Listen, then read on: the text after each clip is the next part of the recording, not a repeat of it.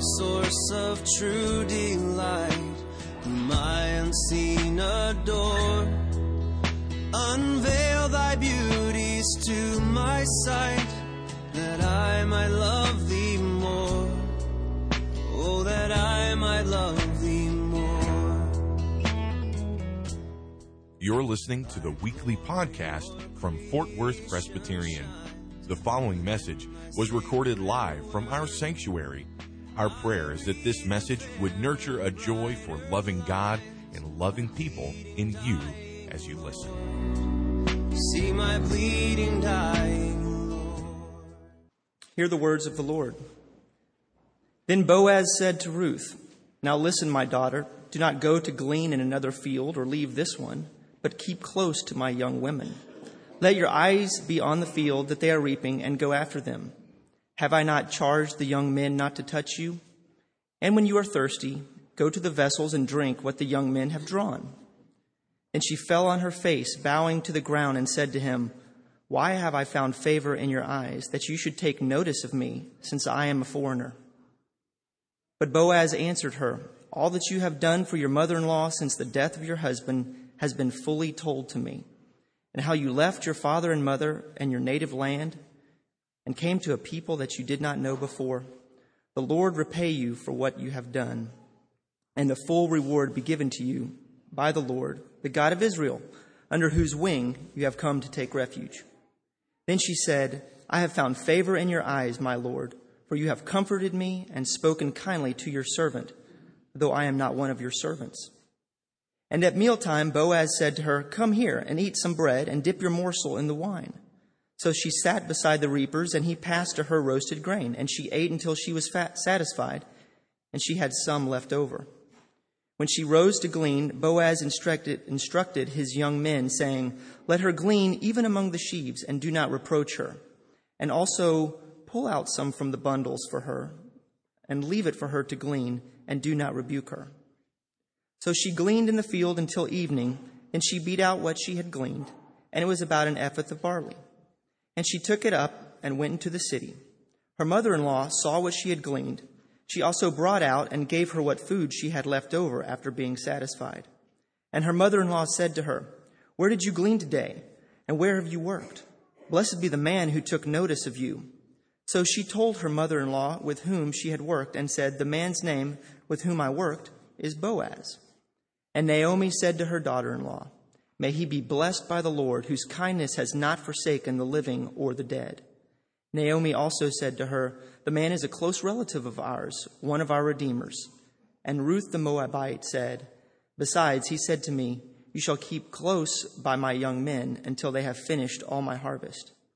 And Naomi said to Ruth, her daughter-in-law, "It is good, my daughter, that you go out with his young women, lest in another field you be assaulted."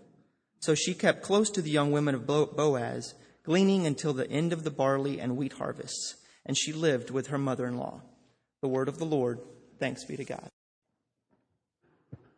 There are two distinct ways that a group or a colony or an organism can have an effect on another one. For instance, we're all pretty familiar perhaps with the biology of a white blood cell.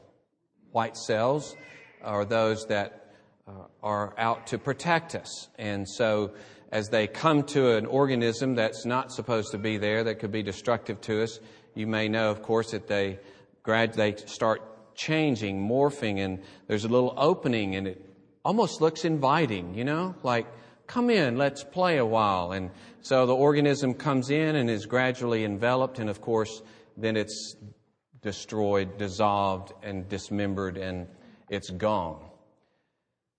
That can describe what certain cults and certain churches by the name of Jesus Christ do to people. Because of the lack of love, because of gossip, because of all kinds of abuse of power, because of denying the Word of God, of denying the gospel of Jesus Christ. People can be eaten up as though the organism itself is destructive and not beneficial. I think of another very different illustration, and I've only seen this program once, and that is the dog whisperer. Cesar Mullen, I believe is his name. Millen is his name. Anyway, the dog whisperer has a different kind of society for an errant dog. Typically, a dog comes in misbehaving, not obeying its owners, hurting other dogs, wild and destructive to itself and everything around him. And of course, the dog whisperer has an individual relationship with that dog that is critical because he teaches the dog that I am the master. But it was interesting to see the effect of the whole society. He has this troop of 30 plus dogs, it looked like. And of course, to some of you, that would just give you the willies. You know, think of that many dogs running around. And for others of you, you'd think, oh, I wish, you know, because you love dogs so much. Of course, worse emotions would come if I mentioned a cat, but we won't mention a cat right now. But which I do sometimes. I have people remind me, you know, some of us don't like cats. Okay. All right. But with these dogs, the effect of these dogs on this dog is they already are exhibiting the behavior that he wants this dog to have. They're exhibiting the submission to him as the leader of the pack. And they bring their discipline to bear on that dog sometimes as if it acts out of line. And sometimes in a matter of hours, the dog's behavior has already undergone a change. And then in days and weeks, the dog is completely transformed. It's a good illustration, I think, of what we hope to be and do as a congregation.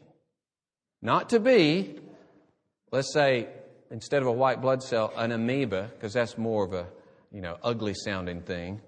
And they do the same thing, but not to be some kind of destructive amoeba, but that we are providing a society and a fellowship in which, as we see here, the biblical love in the Old Testament with the word chesed, which means unfailing love, faithful love, steadfast love, that love is being worked out in our congregation, and that people are experiencing the transformation of that love when they come into our congregation, and in turn, we are extending it to more and more people. That's the vision of the church on earth. That's the kingdom of God operating, being transformed by God's chesed love through Jesus Christ, interacting with one another, learning what that love means through our interaction with one another. It's interesting. It's fascinating that in Ephesians chapter 3, as Paul is praying that the Holy Spirit would work in y'all, okay, plural, as we say in Alabama, or Texas, now I've learned, but praying that the Spirit would strengthen you all with power, that you would, being rooted and grounded in love. And most every commentator would say, this is rooted and grounded in the love that you have for one another. Okay? Rooted and grounded in the love that you are enjoying as a fellowship, that then you will have strength to comprehend with all the saints. You see, in union with the saints, as the love of Christ is pouring forth in each other's lives because of Christ, then you will understand what the breadth and length and height and depth and know the love of Christ that surpasses knowledge. Not on your own in a monastery somewhere, but in fellowship with God's people, experiencing the very love of Christ in their love toward you and you toward them. That's the biblical model. Community. And that's what we're going to look at here as we see Ruth being folded into community. Specifically, you might say the focal point or the touchstone of the love from the community is coming from Boaz himself. But he represents, you see, the community of Yahweh that has experienced his chesed love, and now is reaching out and showing that chesed love to Ruth and then to Naomi. Now, interestingly, in this second chapter, the first three verses are kind of introduction to the passage, and then verses 4 through 17 are kind of the outflow or the unraveling of the history of what happens between Ruth and Boaz. But what you've got is a huge revelation of Ruth in the first chapter, and then an introduction of Boaz in the first verses, and then there's this kind of unfolding and saying, all right, let's see how Ruth and Boaz came together. And mainly it's unveiled in dialogue here. It's not so much action, though there's some, but it's dialogue, back and forth. And there's a quick revealing of the magnificent love that is in their hearts and operating in their lives. But in the first three verses, there's a kind of here's Boaz introduction here. And it comes in several different ways. So first we're going to look at this introduction in the first few verses, and then we'll look and tell the story of their meeting. But in the first few verses, you've got the first verse, which is a basic aside. It's a break out of the blue. You're just going into history, and then suddenly he says, there's this guy, Boaz. And so that just immediately makes you realize, okay, this guy must be important because he's stopping everything to tell us about Boaz.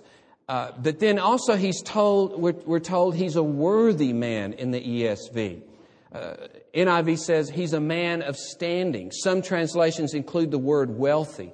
But the deal is he's a man of honor, a man of ability, a man of substance in terms of wealth and character.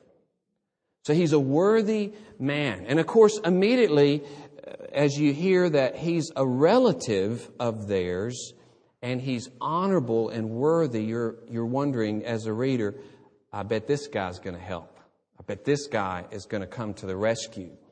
And then, of course, as we saw last week, thirdly, she wanders into his field without knowing it. She doesn't even know who he is, and certainly doesn't know that she's in his field. Now we're really interested.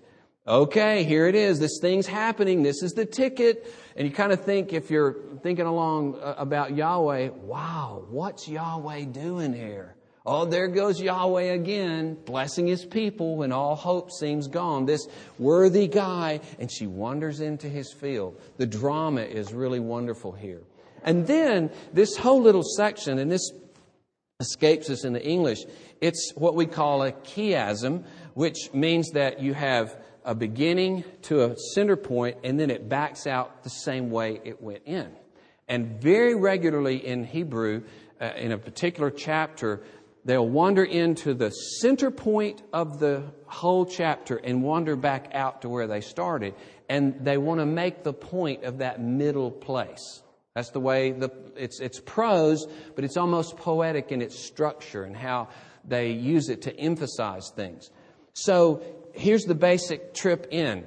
It's the clan of Elimelech, Boaz, gleaning, to the middle point, which is, I hope to find someone in whose sight I will find favor. That's the midpoint. And then it backs out again. Gleaning, Boaz, Elimelech in the first three verses. Elimelech, Boaz, gleaning, and the middle point is, I hope to find somebody who will show me favor today. And then gleaning, Elimelech, Boaz. Well, you're made to think, it's Boaz. It's got to be Boaz. I mean, already you're thinking because of his name being emphasized in those ways. And then you're getting the idea, this bright arrow pointing to him, that he's the one that's going to show favor toward her.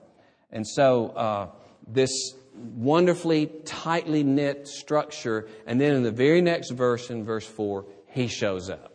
So it's a wonderful way that the writer is doing. It's kind of like at that point, if you're reading carefully, you're thinking, boy, I want to meet this guy. And there he presents him to you. So now's the unfolding of their relationship. The unfolding of Boaz's commitment of love, more of the unfolding of Ruth's commitment and character. And in all of this, of course, it's how God is coming to the rescue of Naomi, who has lost everything, and her husband dying and her 2 sons dying. And in this passage, there is some action, but there's the question, who is this Moabitess Ruth? She's wonderful. Where in the world? How could she have this kind of commitment and love? And then our interest is piqued in Boaz. And it's almost like, who are these people? These wonderful people that God has brought into Naomi's life. I remember loving that section in Butch Cassidy and the Sundance Kid when they kept being chased by the guy with the white hat and they never could lose him. And they were looking back saying, who is that guy? Just like amazed. And so there's that kind of amazement. Who are these people? And we get to feast then on more unfolding of their character in this dialogue. Right off the bat, as he greets his gleaners, he appeals to Yahweh. Verse 4, the Lord Yahweh be with you. And they answer, Yahweh bless you.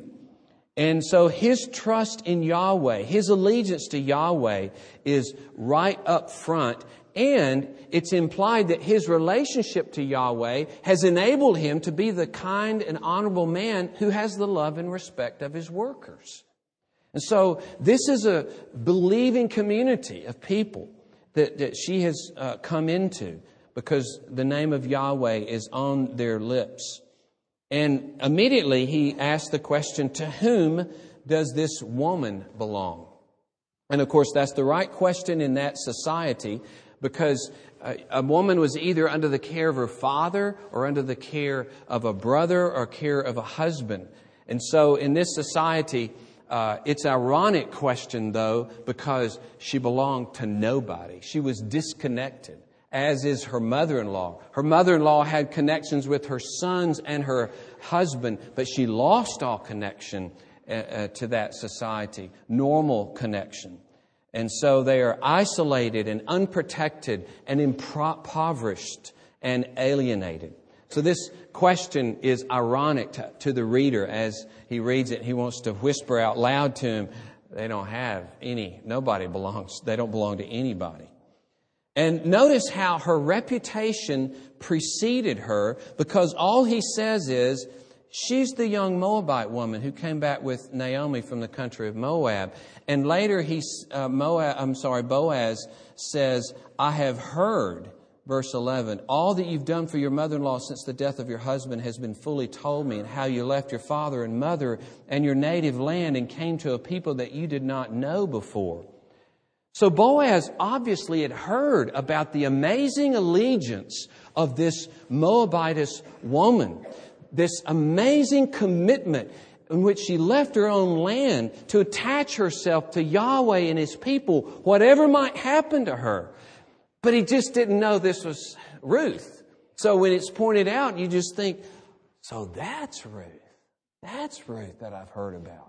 That's the feel of this, as though you're meeting somebody that you had heard about and you're very interested to meet. So that's her.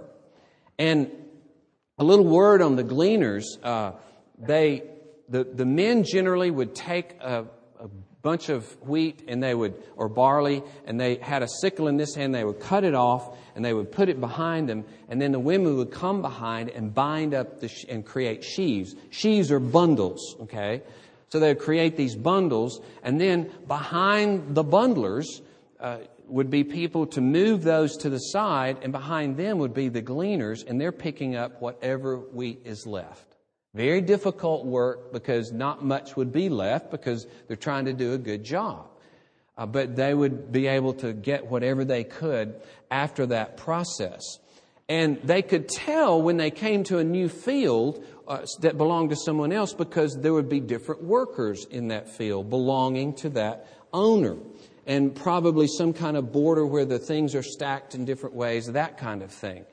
So apparently Ruth had asked permission wherever she was. This was an extra amount of submission and humility and deference in this society as a foreigner, because gleaning was allowed, but she was still asking permission. And apparently after a few hours in one field, or possibly several, but maybe just one, she came into Boaz's field. And she realizes she's in a new field. And as the guy says here, she asks, "May I glean and gather among the sheaves?" And probably by this, a good translation, as Frederick Bush has it, is, "Please let me glean and gather in bundles." That is, the word that means sheaves here has a little preposition in front of it. Please let me glean and gather. It could be translated among the sheaves, but maybe better to let me gather up bundles after the reaper. So she's just asking for normal permission to glean, and he basically says, and so she came and has continued doing that except for a rest. So having seen this, he knows that she is working hard, that she has come out to help provide for her and her mother-in-law. She's taken initiative. She is working. She is showing deference and honor and respect in her society. So all of this is to show us the character of Ruth. Every word practically, every description of her is to show what a wonderful woman that she is. And so on top of the good report that Boaz had, he's getting more good report from the guy who heads up his harvesting operation. From this buzz in Bethlehem, he had heard of her amazing character, and now she gets a glowing report as well from this foreman. So she comes back with Naomi, casting herself on the care of Yahweh, and here she is in the fields, obediently, respectfully, faithfully working to provide for herself and her mother-in-law in a foreign land. She's a good girl by God's grace. And notice his response. Notice what he goes and speaks to her, and he says, "Now listen, my daughter." Here's the first sign of embrace. She's come to put herself under the wings of Yahweh, we read, to find refuge in verse 12. And here is a sign already that the wings of Yahweh through the community are beginning to draw her in. He calls this Moabite woman, my daughter. And it's interesting, you see, that the very prayer that he prays, or the blessing that he pronounces, however you want to look at it in verse 12, "The Lord repay you for what you've done, and a full reward be given you by the Lord." He's the chief means of bringing that blessing into her life. It's the community that is showing the blessing of Yahweh to her as he even prays for it and declares it upon her. And I want to pause here and talk about that, because that's what this passage is so full of. That's why I introduced this. As one wrote, grace has a human face. Grace has a human face. It's interesting that some of us, a while back, maybe it's a year, 2 years now, but we took an online course with the Chalmers Institute, which is out of Covenant College. Dowell and Daniel Olson and the Martinez and Steve and I, and I think they were more diligent in it than I was, actually. But we all read this material, and one of the things that came out, one of the most profound things about the need of the poor is their need of relationship. Their need of relationship. That's how you help the poor, is to give them relationship. They're cut off from the normal attachments in society. They're isolated and alienated from the means of society. And they need relationship to people in position to give them specific economic help or recovery assistance or training and life management. But they also need relationship that simply brings them encouragement, that brings them a change of perspective, a transforming love and support, this chesed, unfailing commitment to stick with them and see them through. They need relationship. And it's not surprising because we're made in the image of the God who is relationship. And so the loss of relationship is devastating. It's far-reaching. And restoration of life and well-being must mean a restoration of relationship. And it comes through the ministry of people, of God's people in particular. And the same thing is reflected in addiction. It's always marked by isolation and secrecy for substance or pornography, substance abuse or pornography, for instance. If you're in real and vital relationship, if you have a real presence in each other's life, real sharing and involvement and vulnerability, it's very difficult to be cut out of the herd by the enemy and isolated and have secretive sin in that way. And it's relationship that almost always is used to break the pattern. There's discovery, perhaps. There's confession, or maybe there's confrontation that initially is shocking for the person, and yet many times they admit to the relief of not carrying that anymore and being loved and tended to, as we say. And as people continue to care for them and help them, they experience a new level of acceptance. A really good friend of mine in a ministry recently spoke of a failing of his and how through the whole process now that he's come out on the other side several years later, how he's been transformed by experiencing afresh the grace of God through the people of God. Just what Ephesians 3 talks about.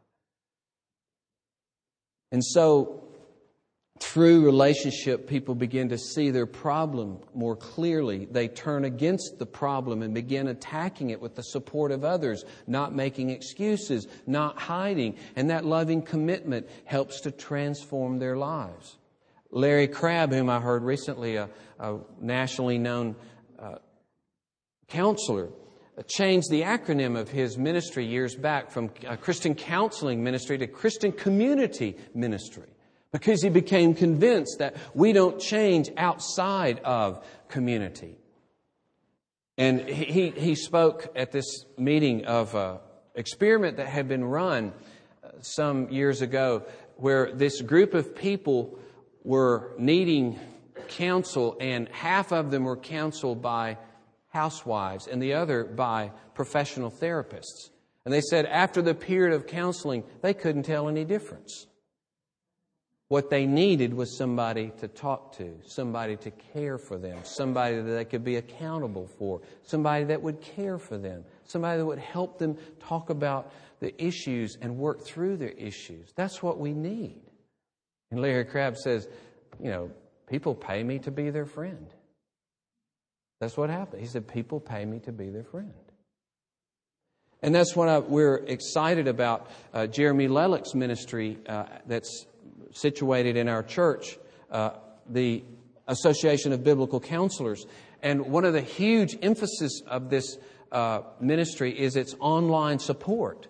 And by paying a certain fee, not only professionals, but pastors and laymen, if you want to call that. In this sense, we're all kind of professionals in the sense that we're called to this. And God equips us by His mercy to help each other. But they've got all of this material online so each of us can be better equipped to enter into each other's lives, better equipped to disciple each other, better equipped to be used as tools for each other's growth, to transforming love, to transparency and accountability. In Larry Crabb's words, so that we can be better friends to each other, better ministers in each other's lives. Because grace has a human face. And this is the point with Ruth and Naomi. They were cut off from the normal means of subsistence, the normal fruitful connection with society that brought protection and well-being. But Ruth is being given relationship here. First, she's called my daughter. And then he says, this is your field. Don't go to another one. You're now under the protection and umbrella of my field, my protection. I will put my wings over you. See, He's being the wings of God for her. He says to cling to the women. He gives her a special place of advantage among the gleaners, right up front where she gets the greatest advantage, right behind them in a place where normally gleaners never go. But she's put up there in this privileged place.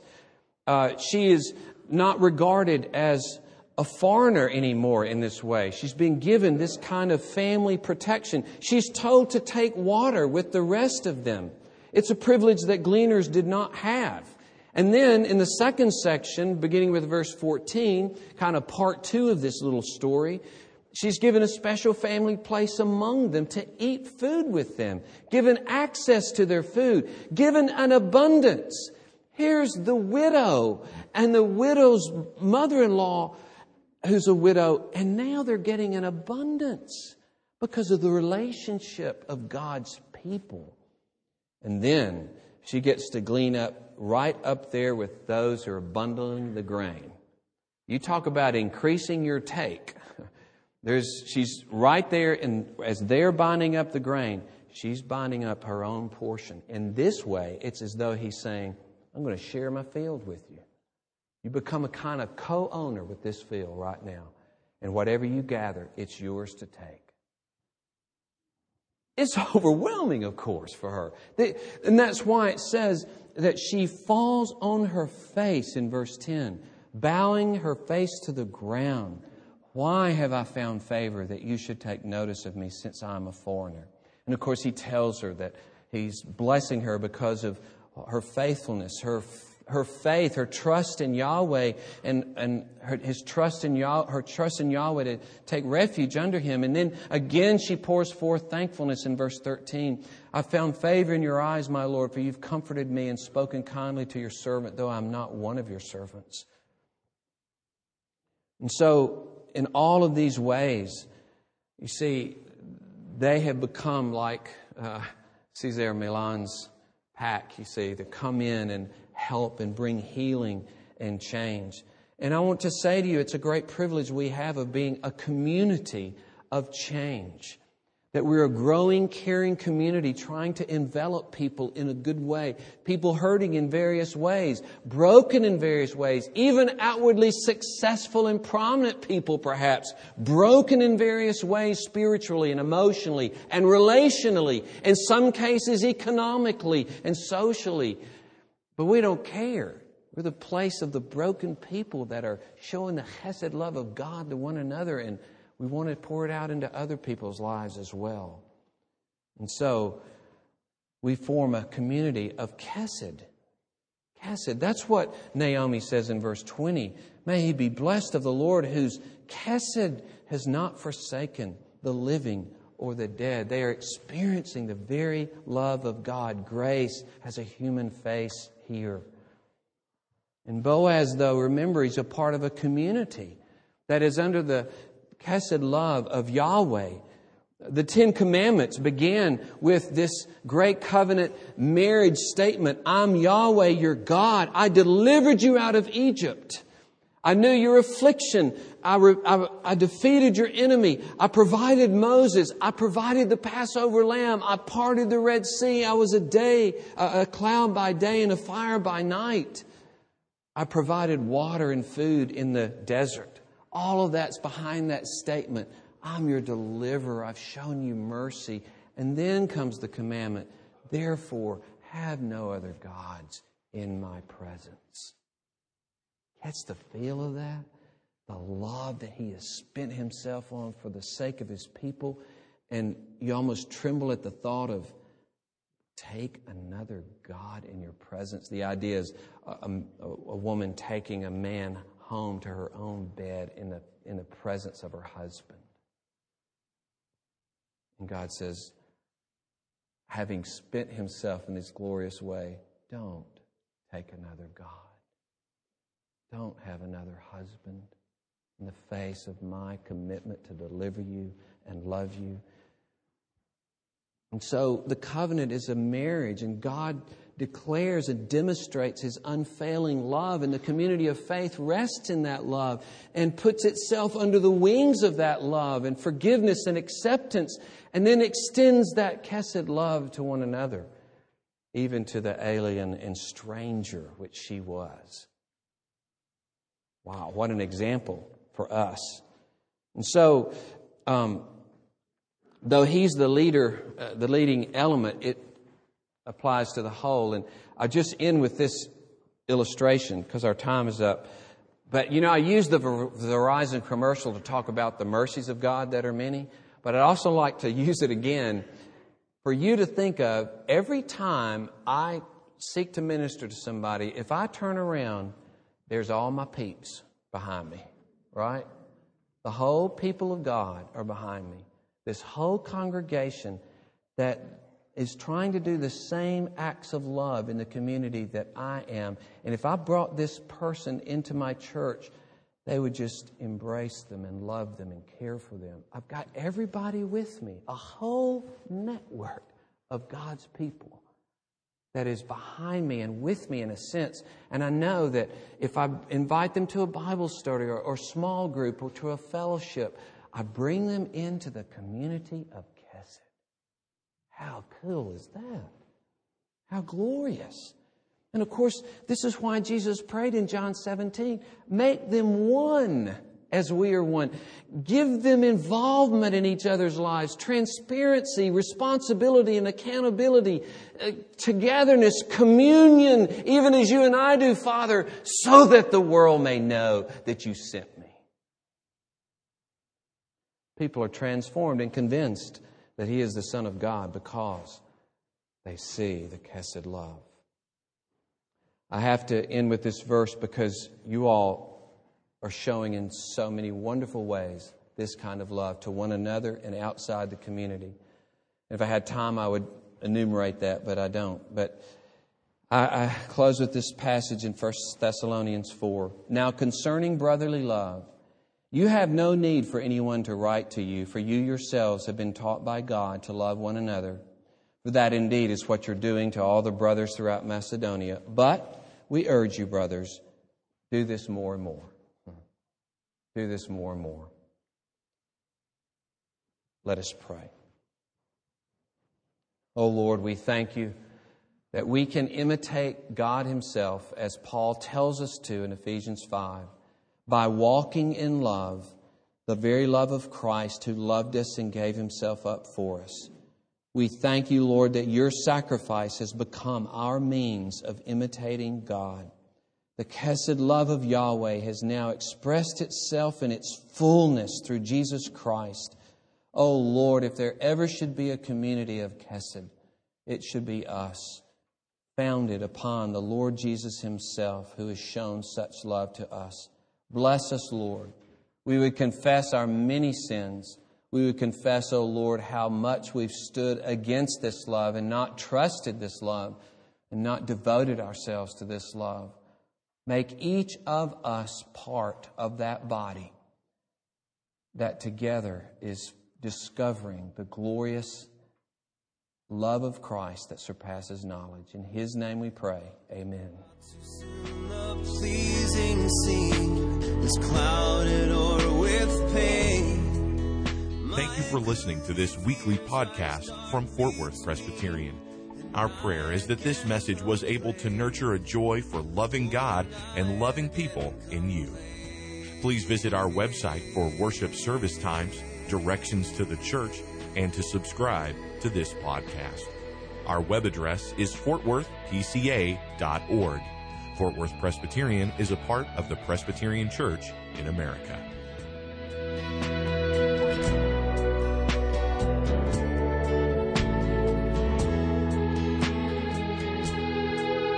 Jesus, my Lord, my life, my light. Oh, come with blissful ray. Break radiant through the shades of night and chase my fears away. Won't you chase my fears away? Then shall my soul with rapture trace the wonders of